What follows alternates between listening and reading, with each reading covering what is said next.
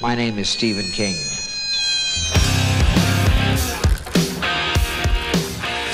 The ice is gonna break!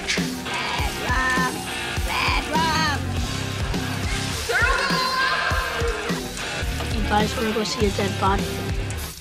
Well, sometimes that is better. Hello and welcome back to the Kingcast. My name's Scott Wampler.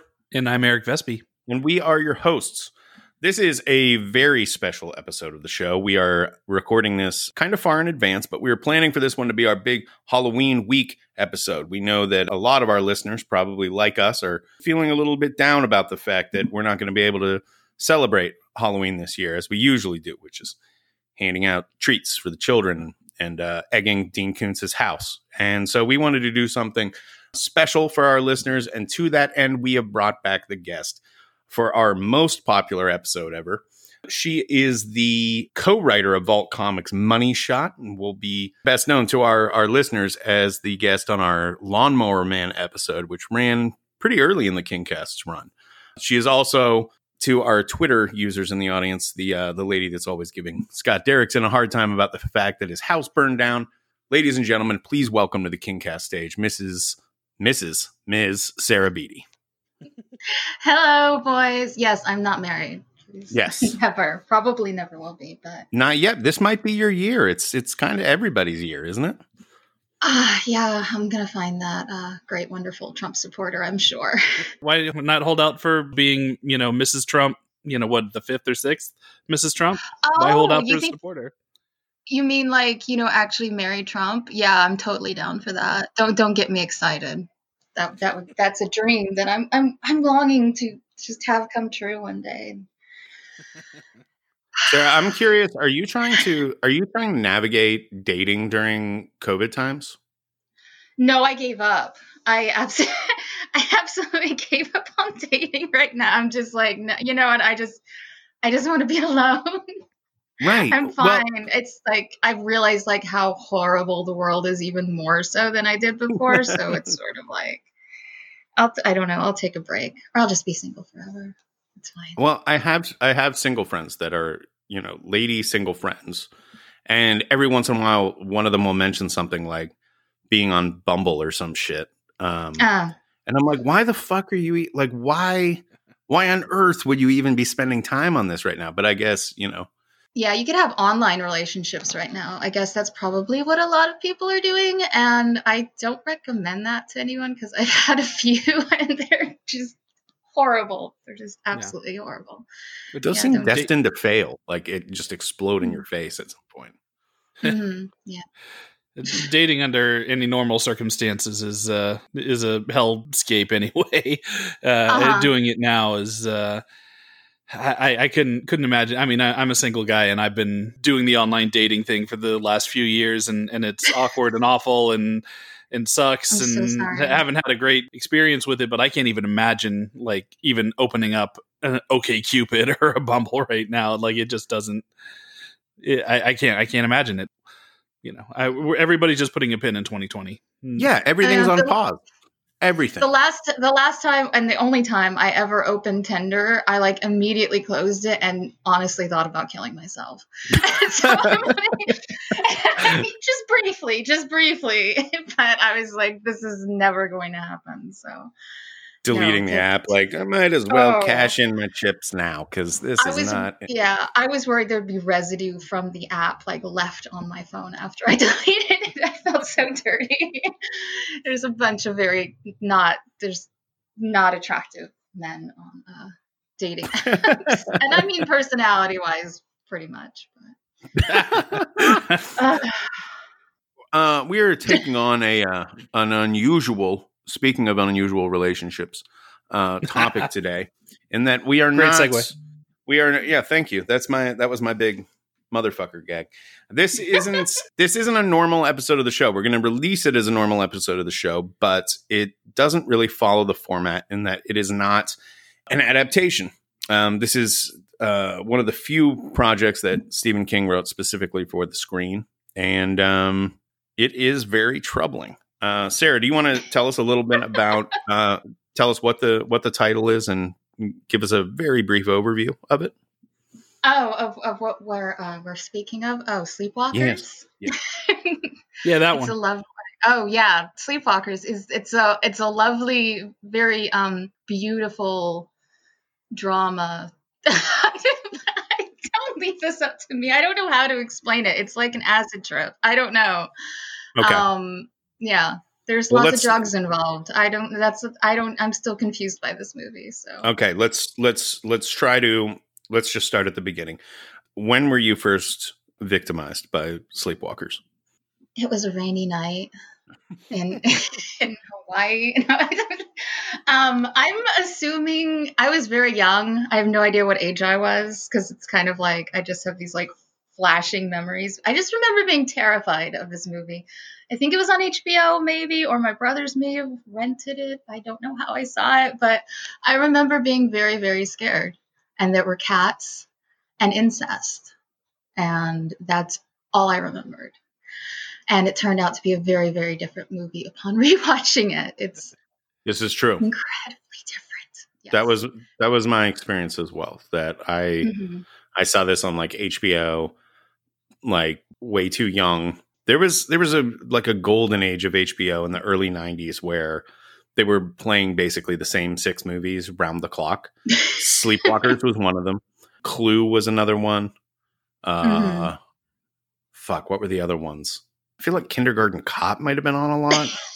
I think like right before it, I remember Who's Harry Crumb was always. Oh yes, in like Armed and Dangerous is like those two like John Candy and vehicles Delirious were with John Candy.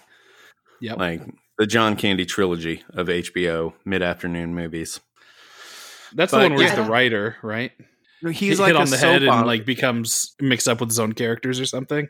Yeah, something like he gets bashed in the head and then wakes up in the soap opera that he's been writing.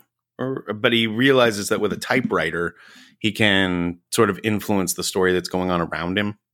It's not very good. I have no idea what you guys are talking about. I just have to throw that in. Is this a movie? Yeah. It's called Delirious, and okay. It uses the Prince song as the theme, and it is not very good.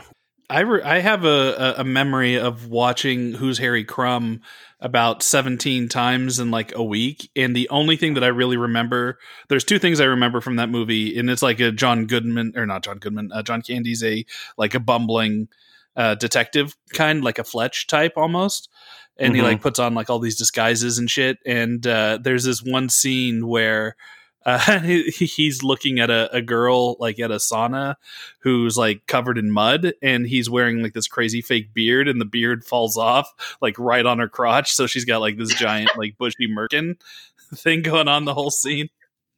I remember that, and the 80s anthem of I Need a Hero, there's like a big montage cut to that, but I watched that a lot in like a 2-week period, and I've never seen it since. Yeah, I've never seen it at all, but it sounds like it's right up my alley. I Need a Hero was also in Short Circuit 2. That was another HBO one that was on like all the time. Oh, okay. I remember seeing that a lot. Yeah, that's the one where Locos kick your ass. I was going to say that's where Johnny Five joins a gang, Los Locos, and they're serious. You thought MS-13 was bad. Los Locos, they have a robot in their fucking gang. That's serious. I want to go watch this film now. You haven't seen Short Circuit 2? Oh. I know, I saw it when I was little. I'm sure of it, but I know who Johnny Five is, but no, all of that I can't remember any of that. I'm familiar with Johnny Five. Okay, I'm everyone educated. knows who Johnny Five is. Yeah, I'm not culturally ignorant. Come on, down with it. It's Johnny. That's Five. the sequel where they're like, well, we have like all these main characters. We have like Ali Sheedy. We have Steve Guttenberg. You know what? I think let's do Fisher Stevens as the Indian stereotype as the lead for the follow up.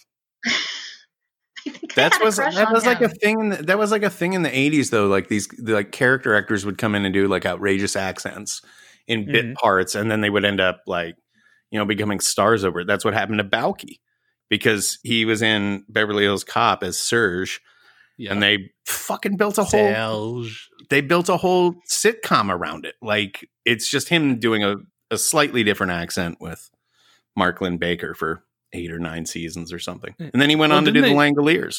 Yes, another King connection. Didn't the like outrageously gay best friend from Mannequin like become the lead of the sequel too, and they like ditched all the other leads? Like, you mean Meshack Taylor? And yes. my Mannequin knowledge is pretty strong, I will have you know. But yeah, he's the only returning cast member in Mannequin 2 on the move. And it's like, and Christy Swanson, who is now like a foaming at the mouth weirdo QAnon supporter or some shit. She's the Mannequin, and I don't remember who the dude is. He's what was the guy in the first one? Anthony, not Anthony. Andrew Edwards. McCarthy. Andrew McCarthy. That's who I'm thinking of. Yeah, but yeah, Hollywood Montrose was the only one they could get back for the sequel on that one. But we are way off course. We are here to talk about Sleepwalkers. Our point is the late 80s and early 90s was a really weird fucking time for movies, and there's no better movie to illustrate that than Stephen King's Sleepwalkers. Yes. Oh, well done. Well done. Or either of the Mannequins, frankly. Or I need to watch the Mannequins apparently because I haven't seen them before. Oh my God. You are going to lose your mind for Mannequins. Well, wait, was there a character named Hollywood in that? Yeah, Hollywood Montrose. There's some guy who would always call me Hollywood because I would always wear sunglasses, and I had no idea what that was in reference to. And I think someone said it was from Mannequin. So hopefully it wasn't. That's pretty unimaginative, frankly. Is it? Yeah, I think so. Maybe that dude. Because when you see it, when you watch Mannequin, and I believe you will see Hollywood in all his glory. He's very flamboyant. He wears a lot of color. Like the sunglasses are kind of like the least interesting thing about Hollywood. Oh, so, okay.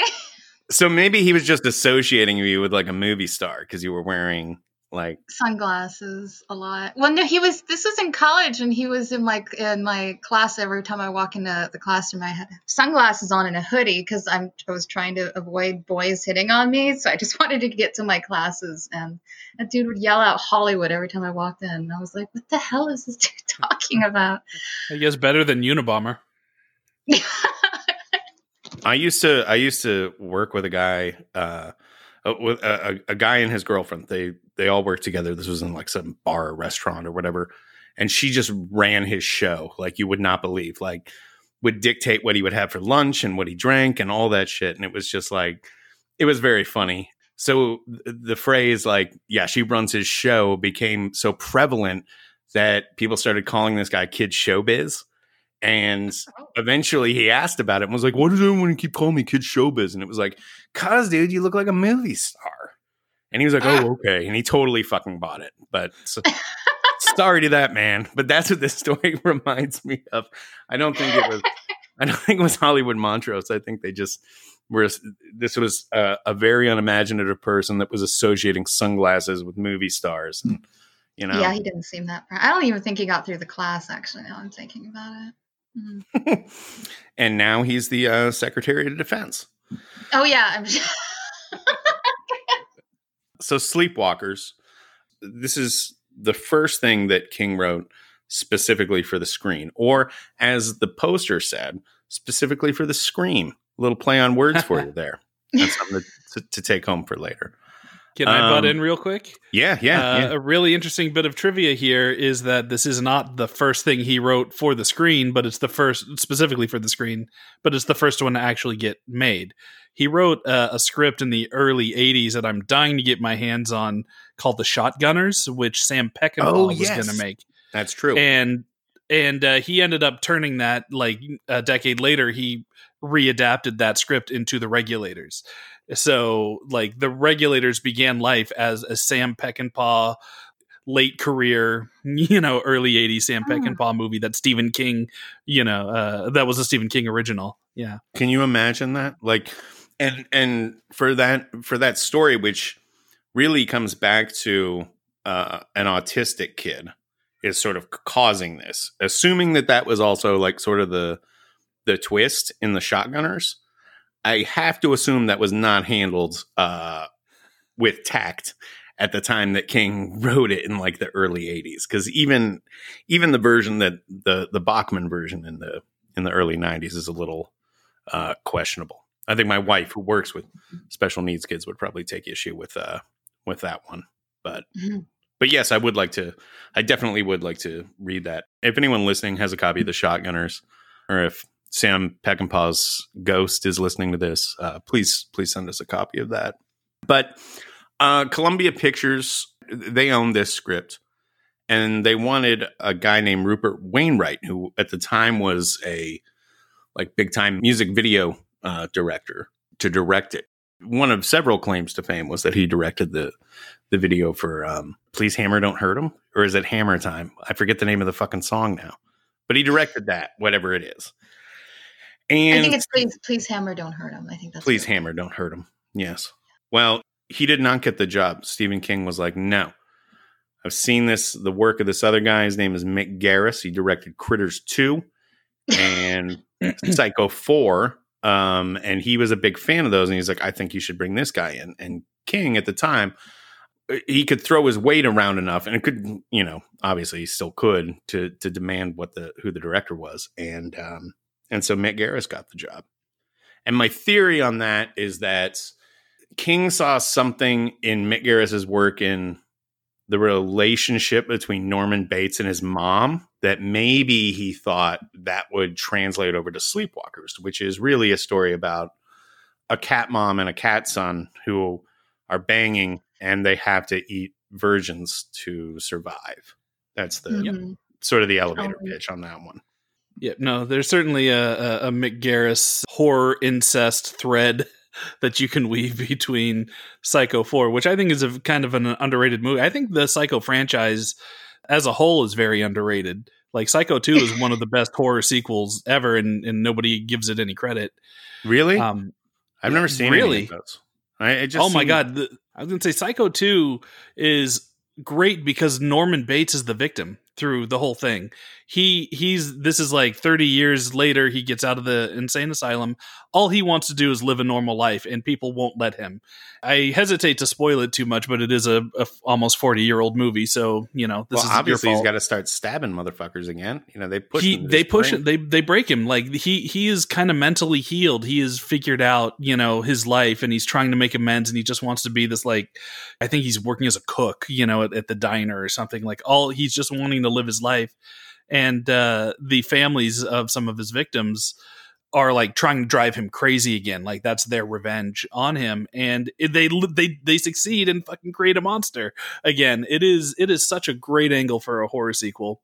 I think Psycho 4 was like a made for HBO kind of thing. It was a TV movie. Yeah. Like early TV cable thing. Which is, it is the Wizard of Glass. There were Wizard in Glass of Psycho movies. Cause that's Norman Bates is like calling into like a hotline, like a late night talk show thing, and talking about his backstory. So most of it's a flashback between young Norman Bates and his mom. Yeah. Sarah, what's your level of experience with the Psycho franchise? The first one, I think, is the only one I have seen. So I'm just see what I mean? Quietly listening and absorbing all of this. I think you both would love the Psycho movies, and the third one's just like bonkers crazy. So, well, I don't think it's out. I think it's fair that you would see a movie like Psycho and be like, no, this absolutely doesn't need a sequel, and I certainly don't need 3 of them. 100%. So I don't think it's unreasonable that like Sarah and I have not seen the other Psycho. No, these shouldn't be good. These should be like the Children of the Corn sequels. Like nobody asked for them. Who is this for? But they all work. They all work in their own way. I don't know if I'm going to watch them. It's like I feel like I have to because I'm such a horror buff, and it's like I feel like God, I haven't seen these movies. I'm a horrible horror fan, but then I'm like, do I really want to watch like Children of the Corn 8 or something? I don't even. Nope. Not really. Well, those are barely movies. Definitely watch Psycho 2. And like, if you feel the need to explore further, then great. But Psycho 2 is a great sequel. Wait, I have a question though. Are all the Psycho movies, is it Norman Bates is the antagonist, or do they change him?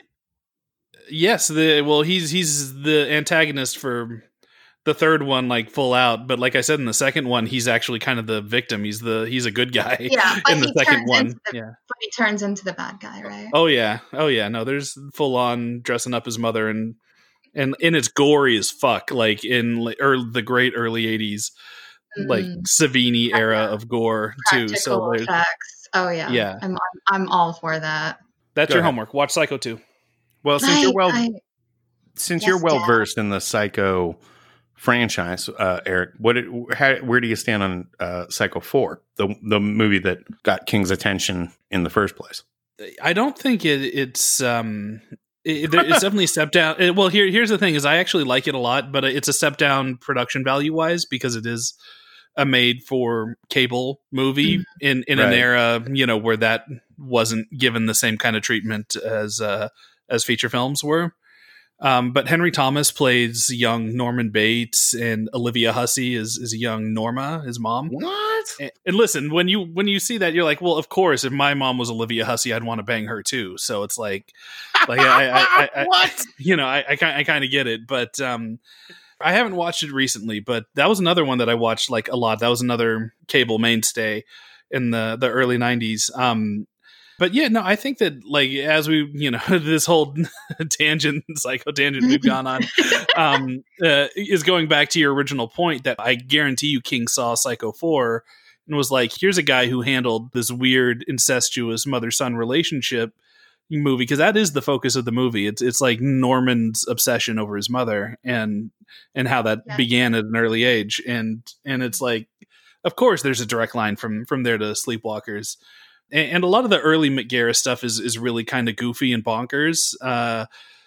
Critters 2 is another example, which is another super fun, weird movie.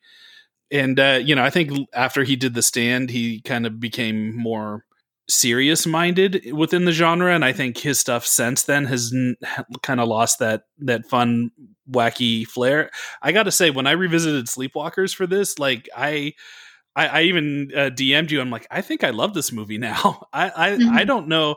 It is so weird to have that opinion because for so long, even back then, I thought Sleepwalkers was kind of a misfire movie. But like revisiting it now, it is super entertaining. Like every 5 minutes, something batshit crazy happens.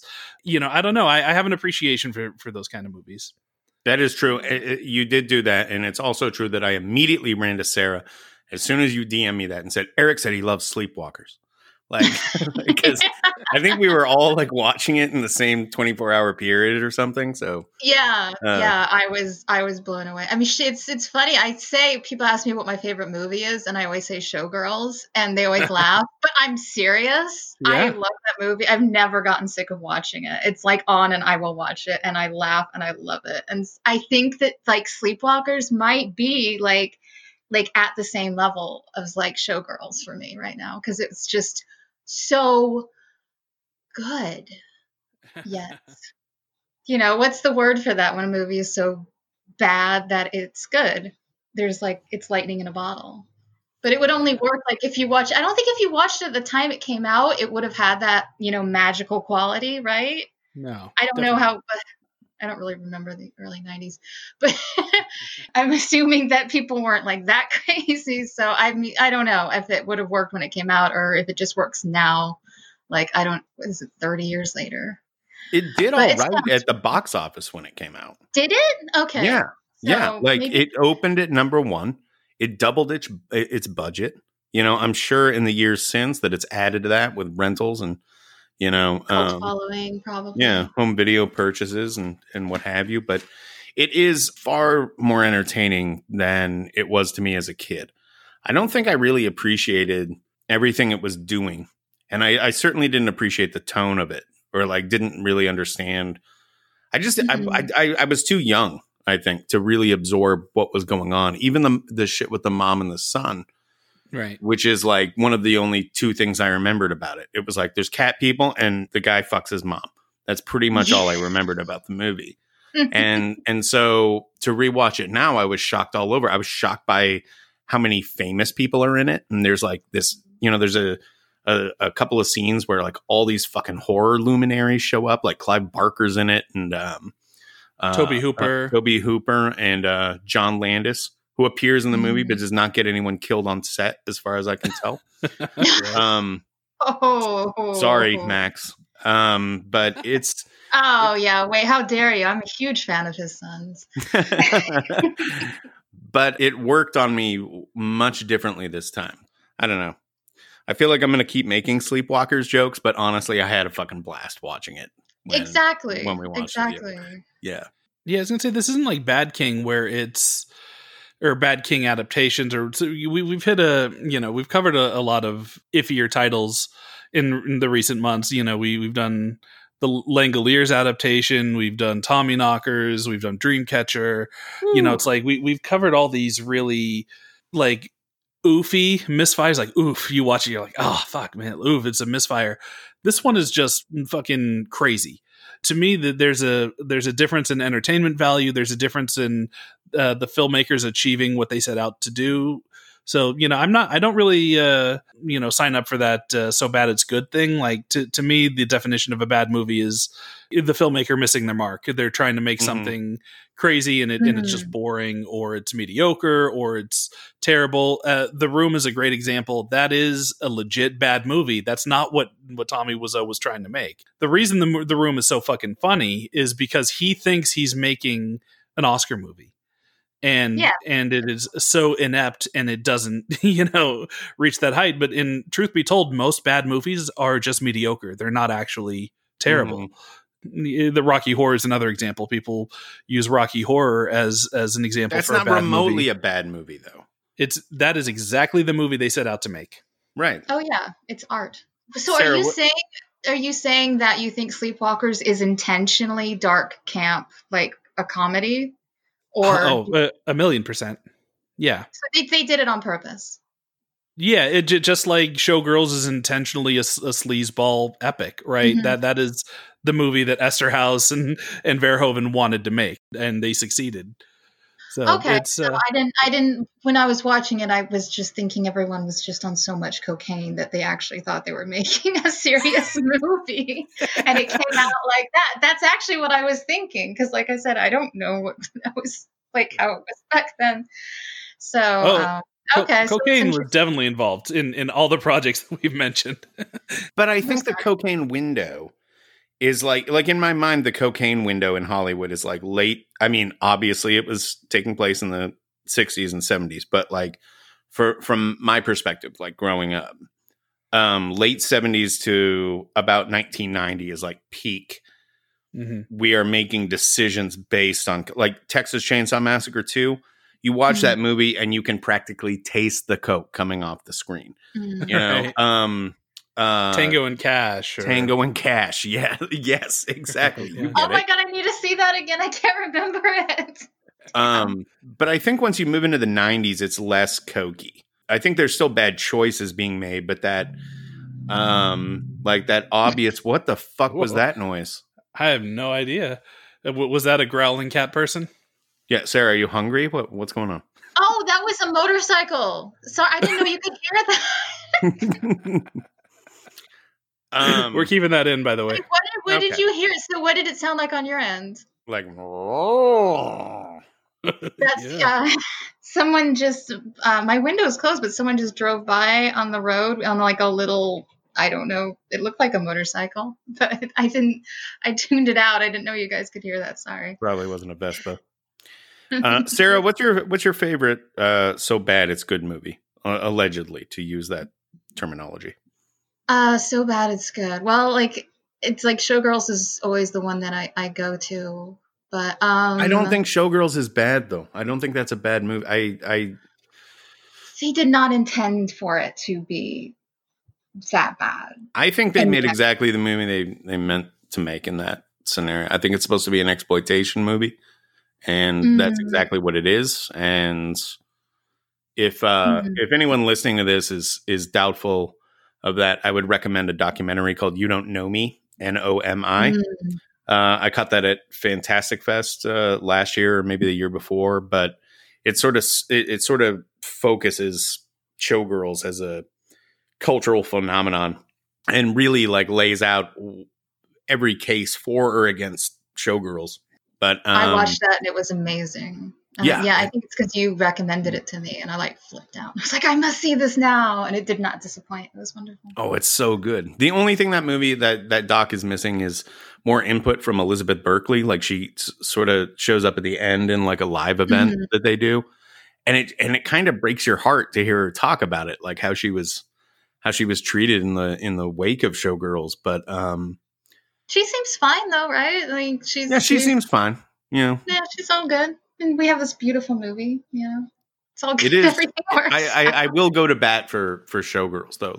I guess that's a good answer, though, because most people. But I don't know, Mac and Me. I love Mac and Me. Big Mac and Me fan over here. It's very basic. Like Mac and Me has become a thing that like Troll 2 or something. But come on, if you watch Mac and Me, that is a guaranteed good time. I don't care how inured you are to like the tastes of the internet or whatever, but I have a framed poster of Mac and Me in my office right now. I know, Scott, you're also a connoisseur of these titles, and you are a giant fan of Tiptoes as well. Oh, yes. That's a legit bad movie, like movie that misses its mark completely. And is so ridiculous. Well, hold on. Is that the movie with Gary Oldman as a little person? A shorter person? You gotta step carefully when talking about Tiptoes. Yes. You'll get canceled in a heartbeat. If you just describing Tiptoes will get you canceled these days. Gary Oldman is a fine actor. Next question, please. Well, what's crazy about Gary Oldman in that movie is that they don't like the computer trickery they use is literally just wrapping his from the knee down, like wrapping that in like green and CGing his legs out, and he's walking around like with shoes on his knees, kind of thing. He's like Yogurt from Spaceballs. Yeah. Wow, that's right.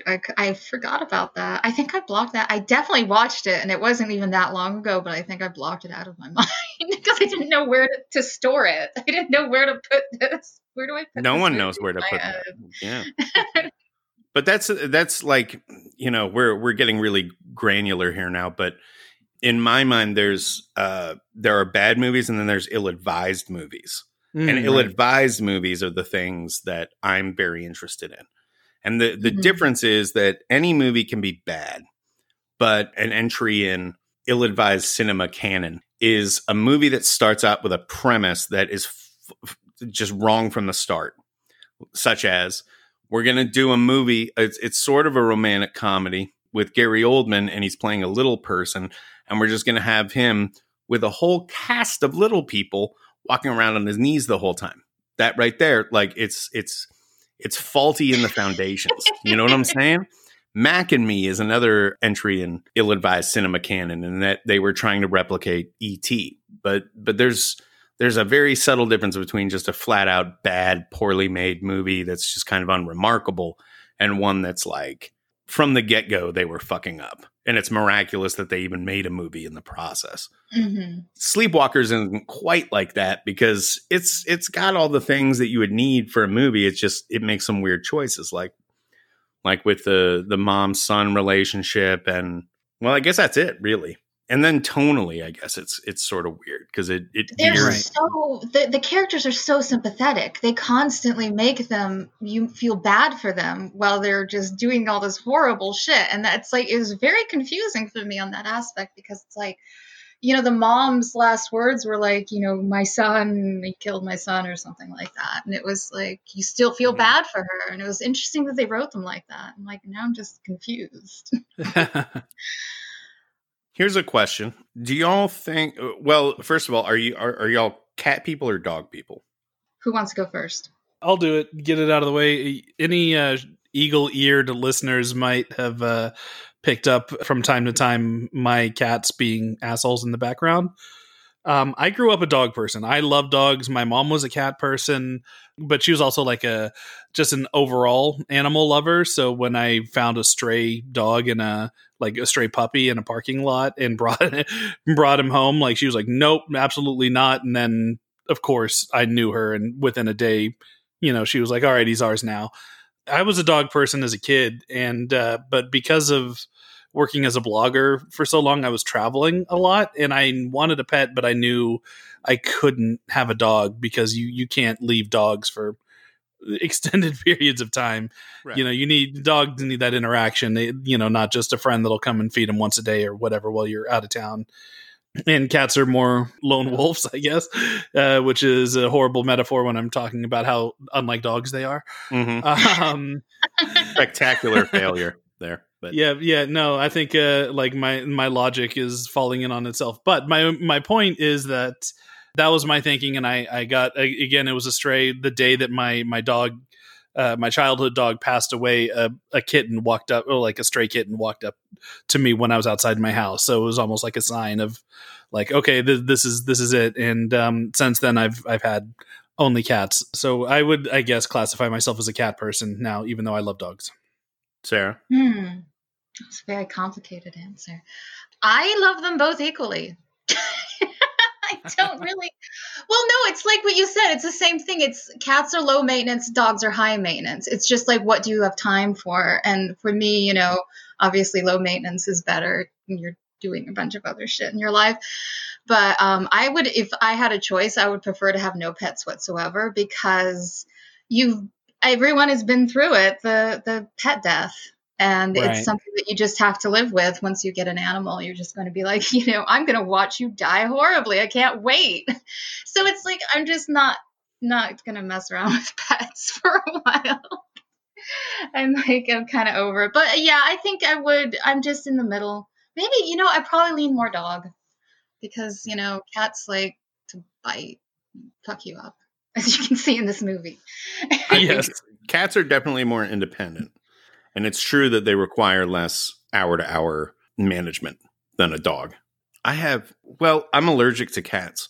And I lived with a girl once who really wanted to get a cat. And I was like, but I'm allergic to cats. Like, that's going to fuck me up. She's like, yeah, but we should get a cat. And, wasn't really hearing me on it. And then one day she just came home with a cat. And sorry. Yeah, and it was just like, well, you're gonna get used to this, and like we were dating. I wasn't gonna end the relationship over it. So it was like, I would have been like, out of here. Well, this is like my early 20s, and I was just really happy to be getting laid on the regular. I didn't want. You should have been like, that cat's your boyfriend now. Get out of here. That cat was an asshole, though. That cat, which we named Red Rum, by the way, nice. It would do a thing where it would like get up in our closet, and if you walked into the closet, there was like a row of shelves right when you walked in, and immediately to the right. And this cat would get up like 3 or 4 shelves up, like to about eye level to where you are when you walked in, and just wait there. And then if you walked in the closet, it would fucking hit you in the face. Like, bam.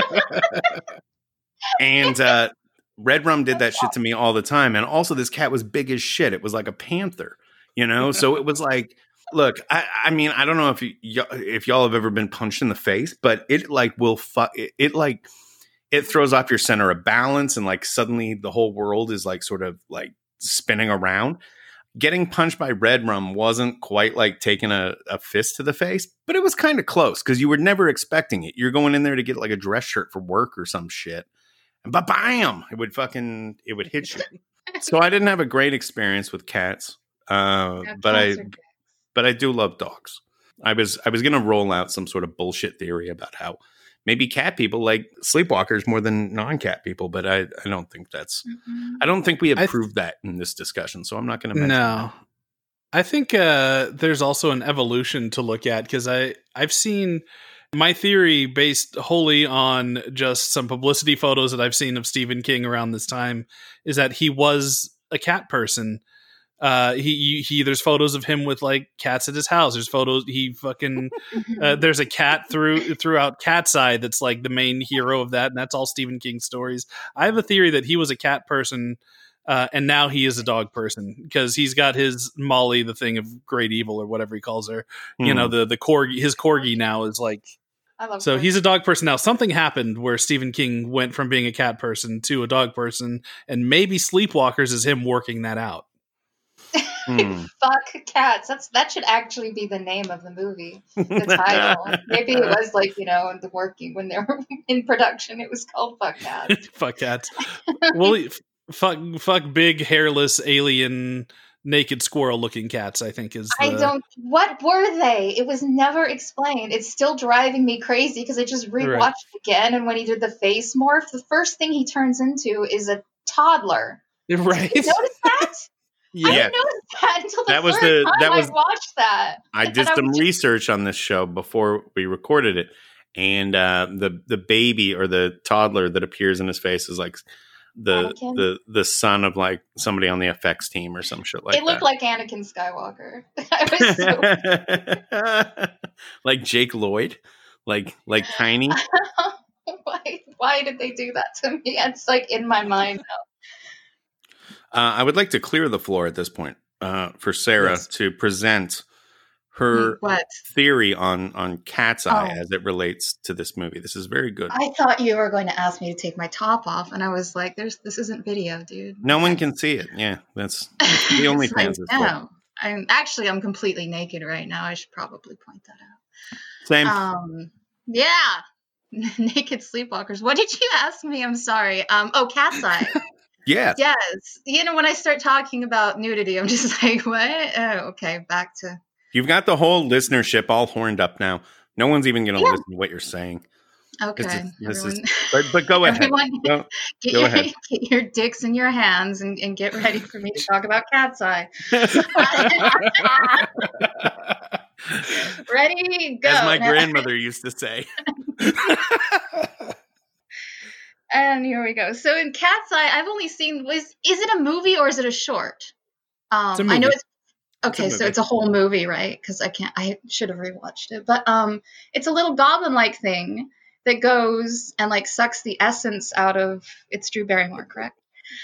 And just like the Sleepwalkers do in this film, and then a cat comes and kills it, and they're just like, it's the same, almost like mythos, or like, I don't know if they're the same type of species, or maybe that's where the idea originated from, or it's just a very similar circumstance in the King universe.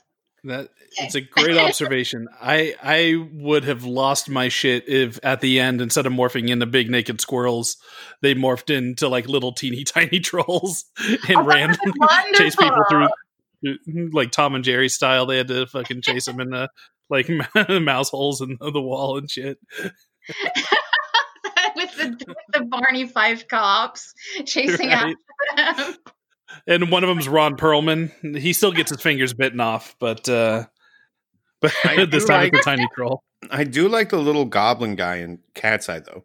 I like his look. He's rad. He's got a little hood. He's got little boots. I gotta Google him. He's got a little. He's got bells, jingly bells. Yeah, he's got jingly bells. Is he like Christmassy? Wait, what's going on? Well, I wouldn't say Christmassy, but I would say festive. Yeah, jester-like. Yeah. He's a little goblin with some pizzazz, Yeah. But he's not, actually, as we're talking about this, he's not stealing is he stealing the essence? Yes. And yes, he's stealing the essence, and the cat is protecting the little girl. Right, I can't remember. Doesn't he go to her mouth and like an energy comes out of her and it goes into his mouth, right? Yep, exactly the same as Sleepwalkers. It's exactly the same, yeah. It's a play on the old wives' tale of cats. You weren't supposed to sleep in the same room as a cat, or let your children sleep in the same room as a cat, because the cat would steal their breath. I think was the really. Yeah, and I guess that was how they explained crib death or something back in the olden days. I don't know, but it's like an old urban legend, and so I assume that's probably where King was like playing around with that, and he goes, "You know what? That's kind of like vampires, so I'm gonna make a title card for this for this movie that says, that these shape-shifting werecat people who can make their cars invisible and and do all sorts of magic shit. They're actually kind of vampire things almost." But when he made the car disappear, didn't he just like go to the upside down? That's what I assumed. Because it was like there was like a red gel over the camera or something. He was like in a different plane of existence. I was like, Stranger Things. I thought that was Cat's vision. like, or Sleepwalker's vision or something, like, because the cat could see him. Clovis, the attack cat, saw him, but the cop couldn't. And you know how we know is because that is the moment that the movie turns. To me, is that whole chase sequence where this cop's chasing this hot rodding werecat, frat dude, and he like makes his car disappear, and the cop pulls over, is like looking for him, and the cat's looking at him, and you get this like red vision of the cat, and he's staring down this cat, and the cat knows he's there, and is like pawing the air trying to get his cop best friend to look in the direction, and then the main guy just screams at the camera, "Stop looking at me, you fucking cat." Battle horn. Which he could scream and the cop wouldn't hear him. I don't know quite how that works, but I thought that too when he yelled. I was like, wait, so that means he's in a parallel dimension or something if the cop can't hear him. But then the cat can see him, so it's like, I need some rules here, guys. Like, what's the structure of these powers you... But that speaks to something interesting about the movie. It starts off fairly grounded in a way, as grounded as a movie like this can start off. There's a little prologue where Mark Hamill makes a cameo appearance, and you kind of get the aftermath of whatever the previous things that this mother-son team has done. And that aftermath involves a whole bunch of dead cats hanging from trees. Like wind chimes. Correct. Yeah, gory wind chimes, and that Mark Hamill and his early 90s mustache have to react to for 5 minutes. And then it becomes kind of this, almost like meet cute rom-com thing. Mm-hmm. And it makes me wonder if the original intent was to not make it obvious that the mother and son were as fucked up as they were at the beginning, because they do a lot of things to hide what's going on. Like the mother keeps asking the son if this girl he's interested, is she nice? And we come to find out that means, is she a virgin? And because if she's a virgin, we can eat her. Right. And so they're doing all these like things throughout where it's like, that's way more subtle and, trying to take your time and misdirect than anything that happens in the second half of the movie. So like, it just makes me wonder like what the development on this was. Yeah, maybe they were just trying to make you comfortable, even though it was still weird because there's still incest going on and cats and stuff. But like, and then they just wanted to just shock you out of your comfort zone with the second act. I'm assuming, I don't know. I can't even begin to understand how I wrote this. I don't know why I'm trying to make the effort into understanding it. There's another thing that happens in this movie that I think is interesting, wherein just one other thing in this movie I'd like to point out that I think is interesting. Sorry, go ahead. I really want to know what this could be. I know you do. And it's going to be interesting. You're going to like this. There's a scene where a cop gets killed with a cob of corn. Right. And As you do. And what's weird about this is, by my estimation, one of many instances of corn being a harbinger of bad tidings in the King cinematic universe. For instance, Secret Window, Secret Garden. The guy kills his wife. He gets obsessed with corn somehow. I forget why he even gets obsessed with the corn, but like the movie ends with him like noisily and very messily eating a cob of corn. Johnny Depp with it all stuck in his teeth and shit. Like gross. But that happens. And then there's Children of the Corn. Right, quite famously. And now we have another instance of this in Sleepwalkers, where a man in a kitchen who could be killed by any device in that kitchen, including knives, forks. He's a police officer. I think it's important that you point that out. Okay. Well, a man of authority, a government agent, is killed. I mean, he can defend himself if he wanted to. He's trained. But but he's like he's all into that meal at that point. He's like slurping down his like baked beans and whatever the fuck else is on that plate, and he goes through multiple ears of corn. Yeah, he goes through one ear of corn, and then the next one comes out, and he ends up getting betrayed by the corn, stabbed in the back of the neck by it. So my point is, like, does Stephen King have a weird thing with corn? Do we think that's possible? Maybe. Perhaps. I always thought of Troll 2 because of the popcorn scene in Troll 2? Oh, yeah. Weren't they like eating corn or eating popcorn and then like he dies from popcorn? Well, he gets so horny because of the corn that the trailer that the dude is in fills with popcorn, which, as you know, is interchangeable with an ear of corn. But that has nothing to do with Stephen. We can't. Yeah. Stephen King. Yeah, I'm just saying that's when I saw that scene happen that I thought of Troll 2, and the second, they missed a great pun though with that joke. They should have said corn. They should have said corn on the cob. Frankly, They should have said corn on the cob. I like it. They should have said corn on the cob. There are so many great little punny little jokes and stuff in the movie that I really love the one-liners, and I was like, they missed a great one there with corn on the cob. Yeah, they give Alice Krieg a whole bunch of like Schwarzenegger style one-liners in the last act of this movie. Dead silence. The wind one. Yeah. Moving on. Yeah, everyone was waiting to fill in that gap, and it did not happen. And speaking of Alice Krieg, though, like this cast is kind of great, filled with people who are like that guy kind of people. Mm-hmm. My favorite in there is Glenn Shaddix, who's Otho from Beetlejuice. And he is like the one guy in town that isn't buying, this handsome young student, in his class is bullshit.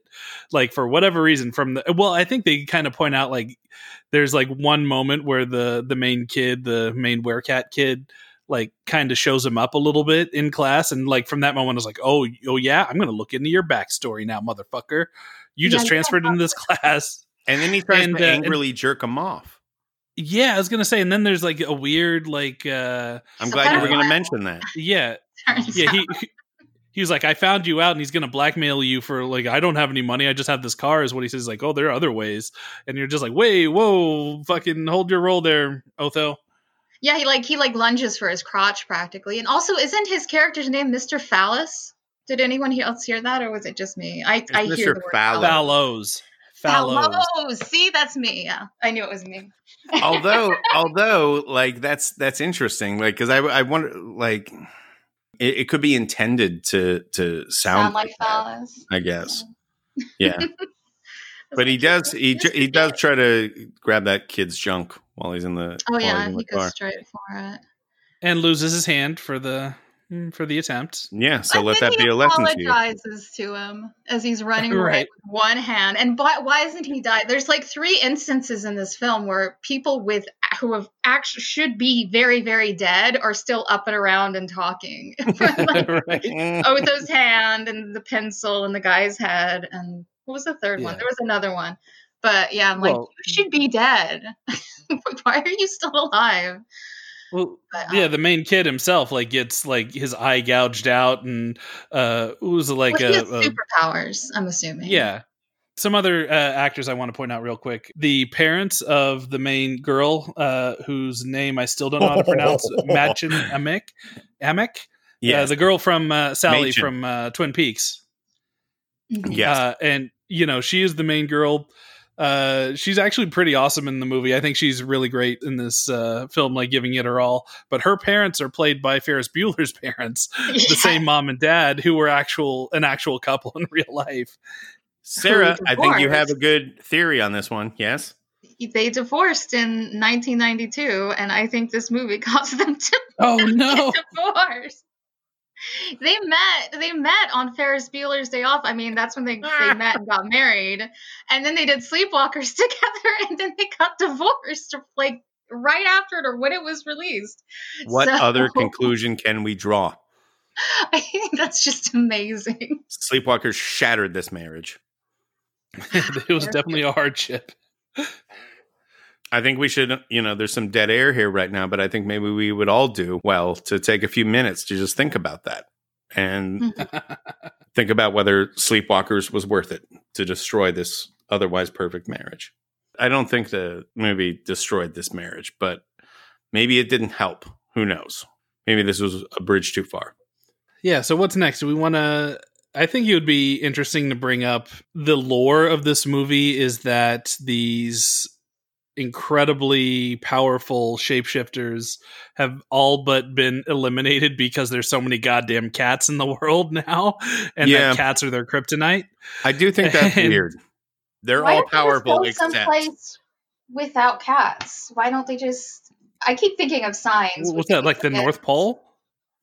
Well, I mean, I'm sure there are places without cats. I mean, somewhere on the planet. I don't know. I know, Scott's house in the North Pole.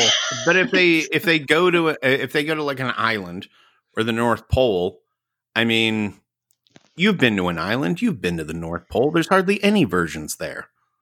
And then what? What are they gonna eat? You know, there are definitely no virgins in Hawaii. That's for sure. So do we think, between the Cat's Eye segment with Drew Barrymore and this, that Stephen King believes that cats are around to protect virgin girls?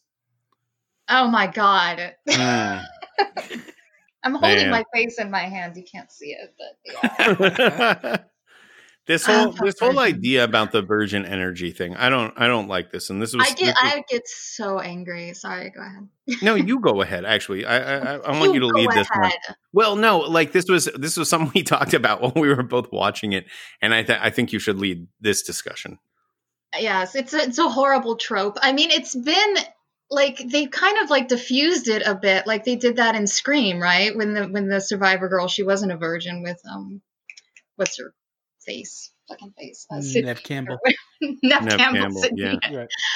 And like they've done that in a few movies and made fun of it and stuff like that. But like it's still like there's a long going tradition that if you're a virgin girl, like you are pure and therefore have like some sort of magical power to like, you know, that you know, us girls who like dick, you know, we don't have anymore because, you know, we're normal or whatnot. And so that's why like the evil whatever monster whatever wants, you know, that power that she possesses kind of thing. And it's such a bad message and it's so fucked up. It's just like it makes me angry every time. I know it's based in religion and marriage and all of that. It's got to be religion, right? It's such like an infantilized notion to have, like, you know, the idea that like a female character might wander into a story and the other character's like, she knows how to fuck, get her out of here. It's like so fucking crazy. like what? Like there's something sinister about it. Like, you know, she knows her way around a dick. Get her out of here. Fucker. And we also don't know, does this count butt stuff? We don't know. Oh, that's true. The butt stuff. And also, you know, riding horses or bicycles or, you know, falling on a fence can do virgin. Yes, you can fall on a fence. I don't know. Why am I thinking that? Jesus. I don't know where that came from. I was playing leapfrog with a fire hydrant. Some shit went wrong. But now I know that the Sleepwalkers aren't after me anymore. Yeah. I was kind of on this rewatch. I was kind of wondering if, like, because my memory of the end was very hazy, to say the least, and I was wondering if they were going to go with the whole angle of he spent all this time sure that this bubbly, vivacious, like super full of life and adorable, you know, teenage girl who was a virgin, and then I thought like maybe they were going to go the route where they try to train her life essence. She's like, no, of course I fucked, you know, or whatever. It's a tack that they do in like Monster Squad, where they need the virgin to cast the spell to send all the monsters back, and they go through that whole thing only to find out where the girl's not a virgin. She's like, well, it's just Steve, but he doesn't count. And I forgot about that. And all that, and that's a great. Well, and the other one, what's the other one? It's the one, the Udo Kier has that amazing line in Andy Warhol's Dracula where he needs desperately to drink the blood of virgins, and everybody he bites is a non-virgin, and it makes him puke up blood every time he does it. It makes him weaker and weaker. And he has this great line where he just goes, "The blood of these whores is killing me." That's wonderful. I was wondering if they were going to go in that direction with this.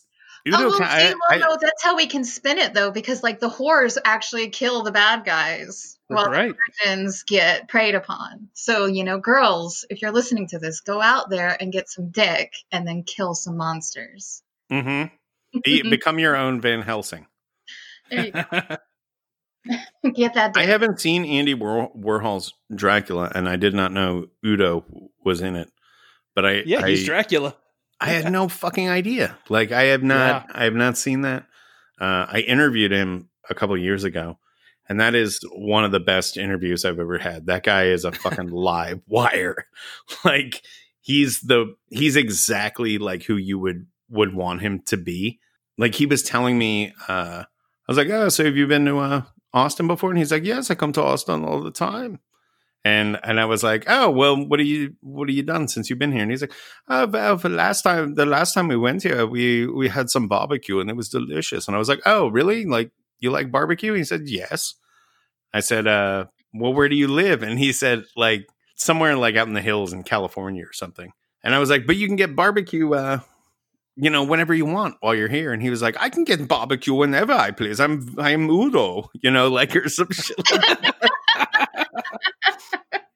And I also asked him, I was like, do people ever, meet you and they're, intimidated by you because you always, play these sort of evil characters? He's like, the women always come up to me and they say, Udo, you are so evil.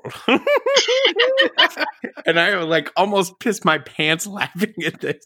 Like, he's like a tiny little guy, but he's like radiating this fucking power and sort of charisma. Euro sleaze. Yeah. He's like, I would totally fall for that, probably. Constantly shiny.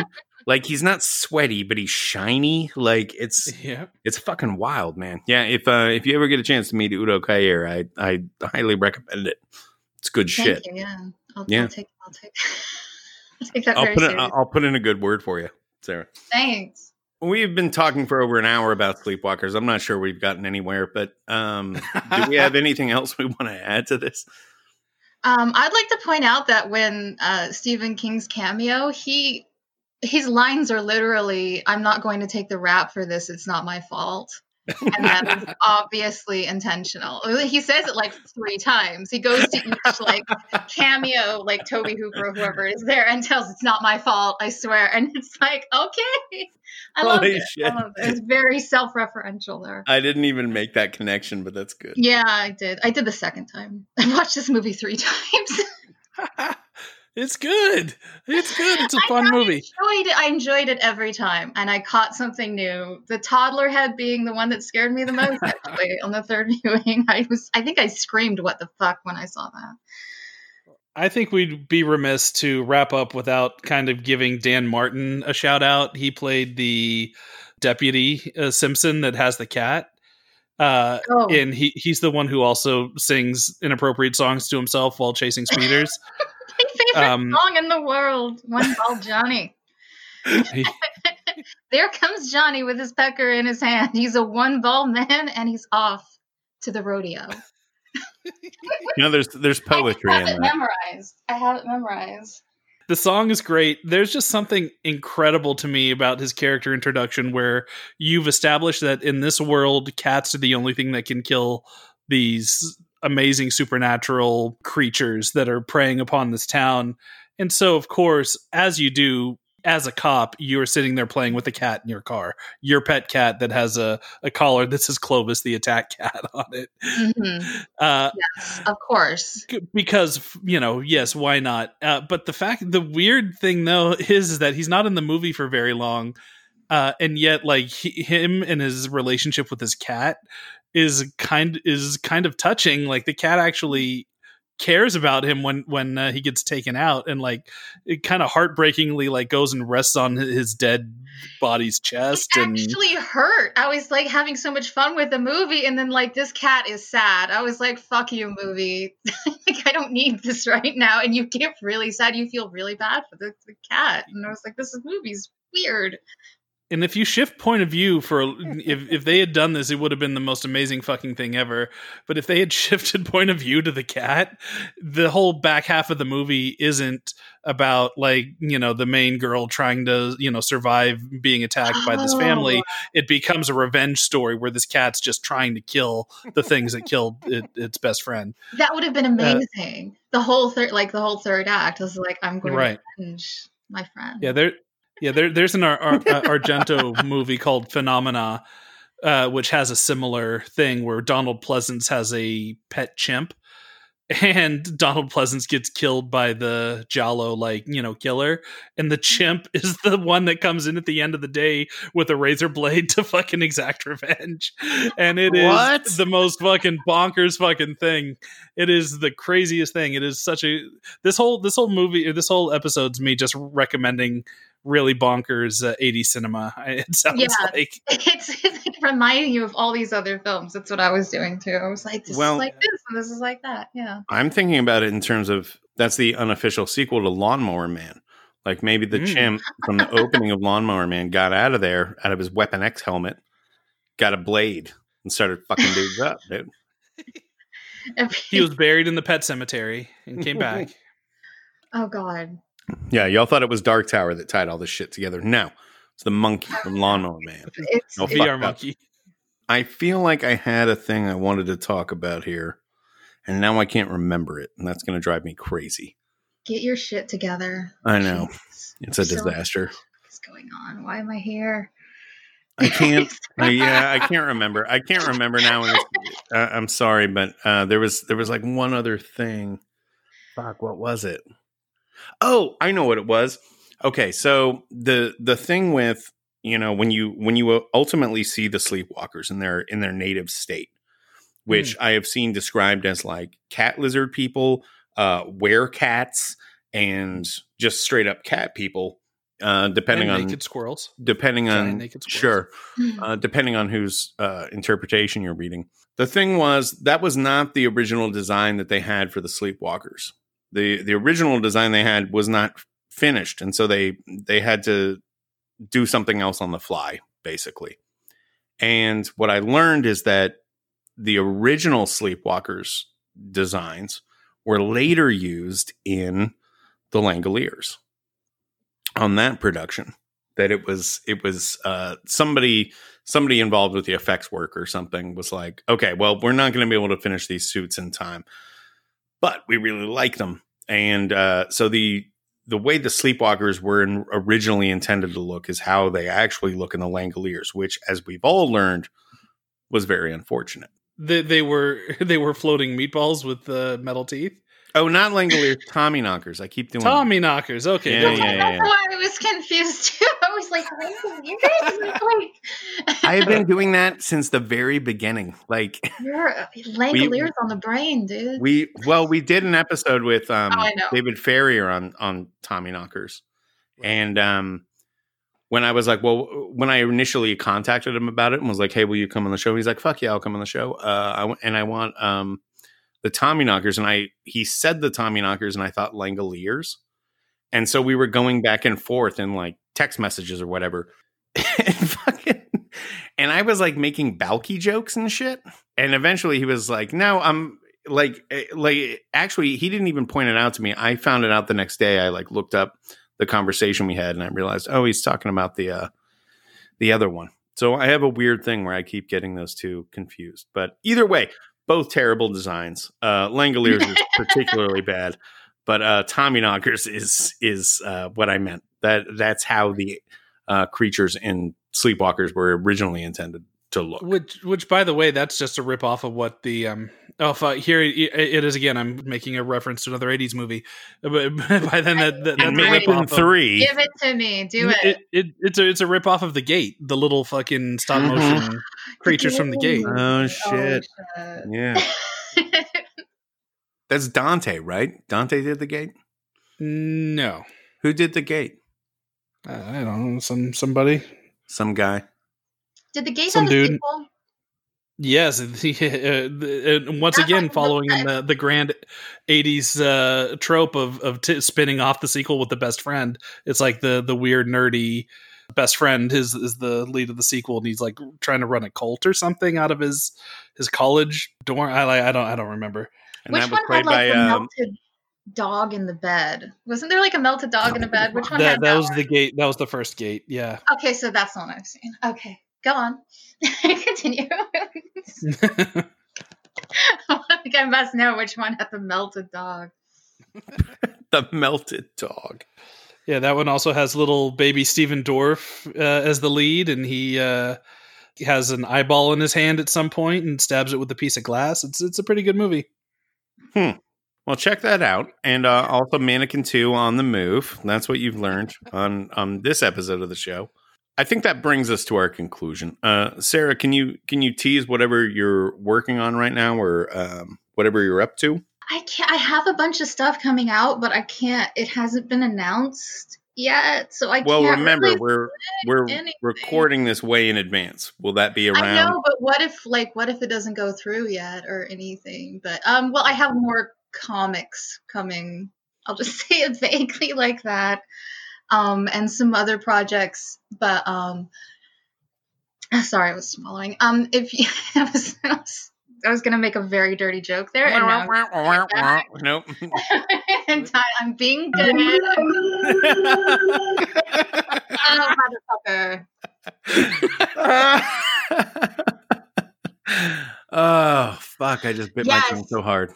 All right. Okay, so I co-write a comic book called Money Shot. You should check that out. Where I just finished writing issue 11 with Tim Seeley, and you can find me on Twitter under Nacho Sarah, and I also have Instagram account called under Nacho Sarah.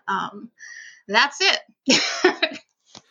So I do have one question before we leave, and that is, when you are watching the news today and you see California's on fire, are your eyes just wide with anticipation? Oh, the second it happens every year. Oh yeah, the very first fire, the very first cinder in California, I'm just like glued to the television. I'm watching, waiting. You're like, is it near Scott Derrickson's house?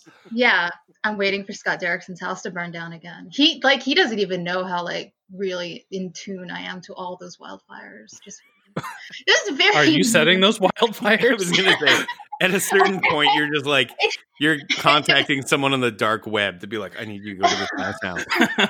I got a great Twitter bit I want to do.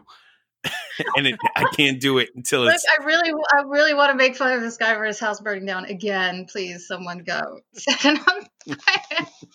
Very important. No, it's better than losing everything you had in the fire. Losing it all again. Losing it all over again. He's prepared himself, I'm sure, for the jokes. Yeah, he's ready. He knows it's going to happen again. Well, thank you for having me. By the way, and thank you for joining us, and especially on this our Halloween week episode. I hope it was spooky enough. Did we make it spooky? Do we need to insert some spook in at the last second and make it super spooky? We've certainly, or at least I have certainly given people a Halloween's list of horror movies to watch. I don't know why this episode has turned into me fucking recommending obscure, weird 80s shit. But there you go. I'm going to watch Short Circuit. I am. I'm going to watch Short Circuit 2 specifically, though. And is it better than the first one? It's a completely different thing. It's I would watch both of the Short Circuit duology. I would recommend. Is it sad? Wait, I don't want to watch anything depressing. Well, Johnny Five gets fucked up at a certain point. I don't want to see that happen. They fuck him up with like crowbars or some shit, and it's like really upsetting. Yeah, but then he comes back and he's got like. Is he okay? Yeah, and he's got like a bullet thing across his chest, and he's badass because he joined the gang. And yeah, he's got a robot mohawk. Yeah, he has a robot mohawk. It's pretty he's cool. alive. Yeah, Johnny Five is alive. Yeah. Jinx. The fucking nerds. Look at us nerds. God damn. Johnny Five is alive. I baited you guys. Frankly, I baited you. Yeah, we should. Perfectly. It's like getting dunked on. We're used to it. Good baiting. That was master baiting, in fact. Okay. Oh, So we'll wrap All right, on and that note. Yeah, I'm killing oh my it over God. here. We're jinxing Killing each other all over the place. Yeah, happy Halloween, everyone. Thanks for joining us. Many thanks to Sarah Beattie for yet another lively episode. Always look Yes. forward to her appearances on the show. A delight. Always happy to have Sarah on the show. We've got to find another quasi-horny, weird Stephen King movie, specifically from 1992, because that's 2 in a row now, for her to take on next time. Yeah, the year might be tough, but weirdly horny Stephen King stories are aplenty. Maybe we'll get her back for Gerald's Game at some point. All right, so we have a whole bunch of things. This is a busy week. It's the week of Halloween. Mm-hmm. And of course, we can't let that pass without, totally overexerting ourselves. So we have a whole bunch of stuff lined up for you this week. Scott, do you want to tell them what next main feed episode is next Wednesday? Yes. Next Wednesday, we are maintaining the feline theme that we established in today's episode with Cat's Eye. It's a Stephen King anthology movie made by the same guy that did Cujo. And we had quite a time revisiting this one. It was not the movie that I remembered it to be the last time I saw it. And we have brought on a very funny, very entertaining guest for that episode. Well, he went all in on it. He really brought the goods, and it's a very entertaining episode. I'll say that. Right. He's a big Stephen King fan. He's an actor. We can say that. Yes. You'd probably recognize his face. He acted in one of the, what would you say, prestige dramas of the past 20 years. One of the most Thereabouts? popular shows, and we can say that. Yes. The golden age of television was brought in part to you by the guest on next week's episode of the Kingcast. And we've got him talking about Cat's Eye, of all things. So that's very exciting. I actually had a lot of fun revisiting this. This was a big movie for me in my childhood. Mm-hmm. And so it was interesting going back and rewatching it. It's a good episode, solid episode. There's disagreements on which segment is best. It's a lively one. It's a good one. And then because it is Halloween week and we're doing special announcements all the live long day, all week long, we are dropping a surprise episode into the main feed tomorrow. Are we not, Eric? We are indeed. Following in the footsteps of Steven Weber and Thomas Jane, we have an interview with another Stephen King star, and that is Miss Dee Wallace. Mm-hmm. So we dropped this on our Patreon, about a month ago. So our patrons got to listen to it a month early, and everybody else, because it's Halloween week and, we want to be festive and celebrate, everybody else is going to be able to listen to this super insightful, very oddly emotional.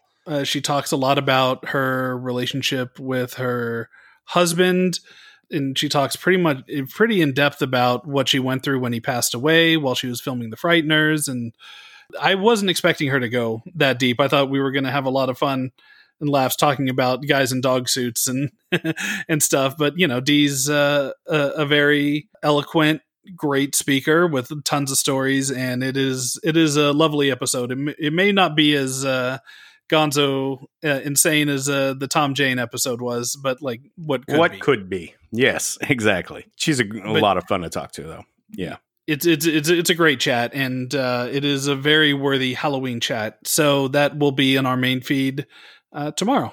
It should automatically arrive in your podcatcher of choice. Correct. And then on Friday on the Kingcast Patreon page, which is patreon.com/the Kingcast, we are dropping a bonus episode that will remain exclusive to the Patreon about Stephen King's endings.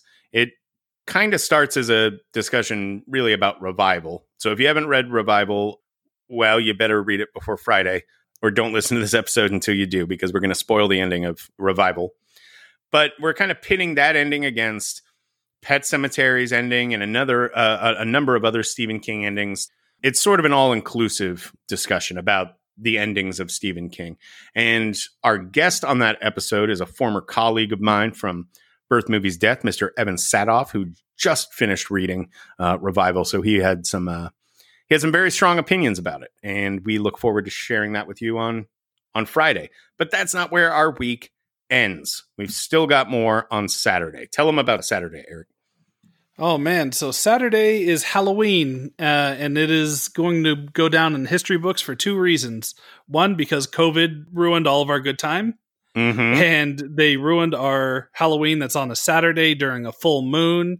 It's beautiful here in Austin. It would be nice, crisp weather, clear skies.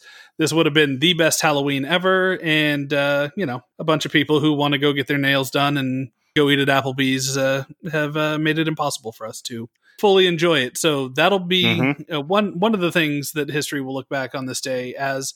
The other will be your stuttering hosts talking to one Mr. Greg Nicotero doing a version of our show on Shudder. We are taking part in a discussion with Greg Nicotero as part of Shudderfest's series of panels. Is that right?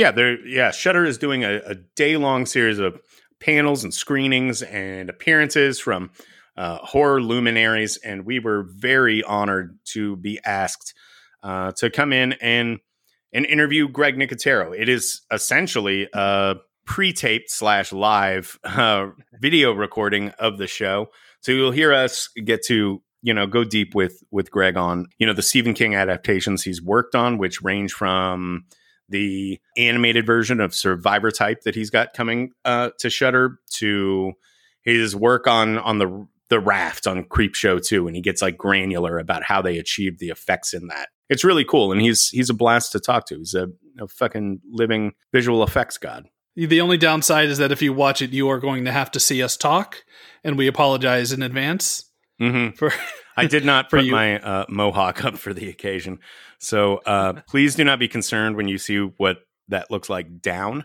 My head is shaved most of the way except for the mohawk, but it's down, so I've got like a weird sort of, I don't know, it looks like a Hitler Youth thing to me that I'm not entirely comfortable with, but I can't wear the hair up and also wear headphones at the same time. So that was the compromise we made. You look beautiful, Scott. Don't let anybody tell you any different. Thank you. So yeah, that's a packed week. We know we just gave you guys a ton of info, but as always, if you don't want to take notes and add all that stuff into your calendar, I don't know why you wouldn't want to do that, but if you are the weirdo that doesn't want to do that, make sure to follow us on Twitter at KingCast19, and we will make sure to update as these different various crazy busy week that we have all these events hit. And also join the KingCast Patreon because we like to be able to pay our bills. So that should be it, right, Scott? And I think this is our time to say goodbye, yeah? It is. Until next week, everyone. Yeah, we'll see you next week for Cat's Eye.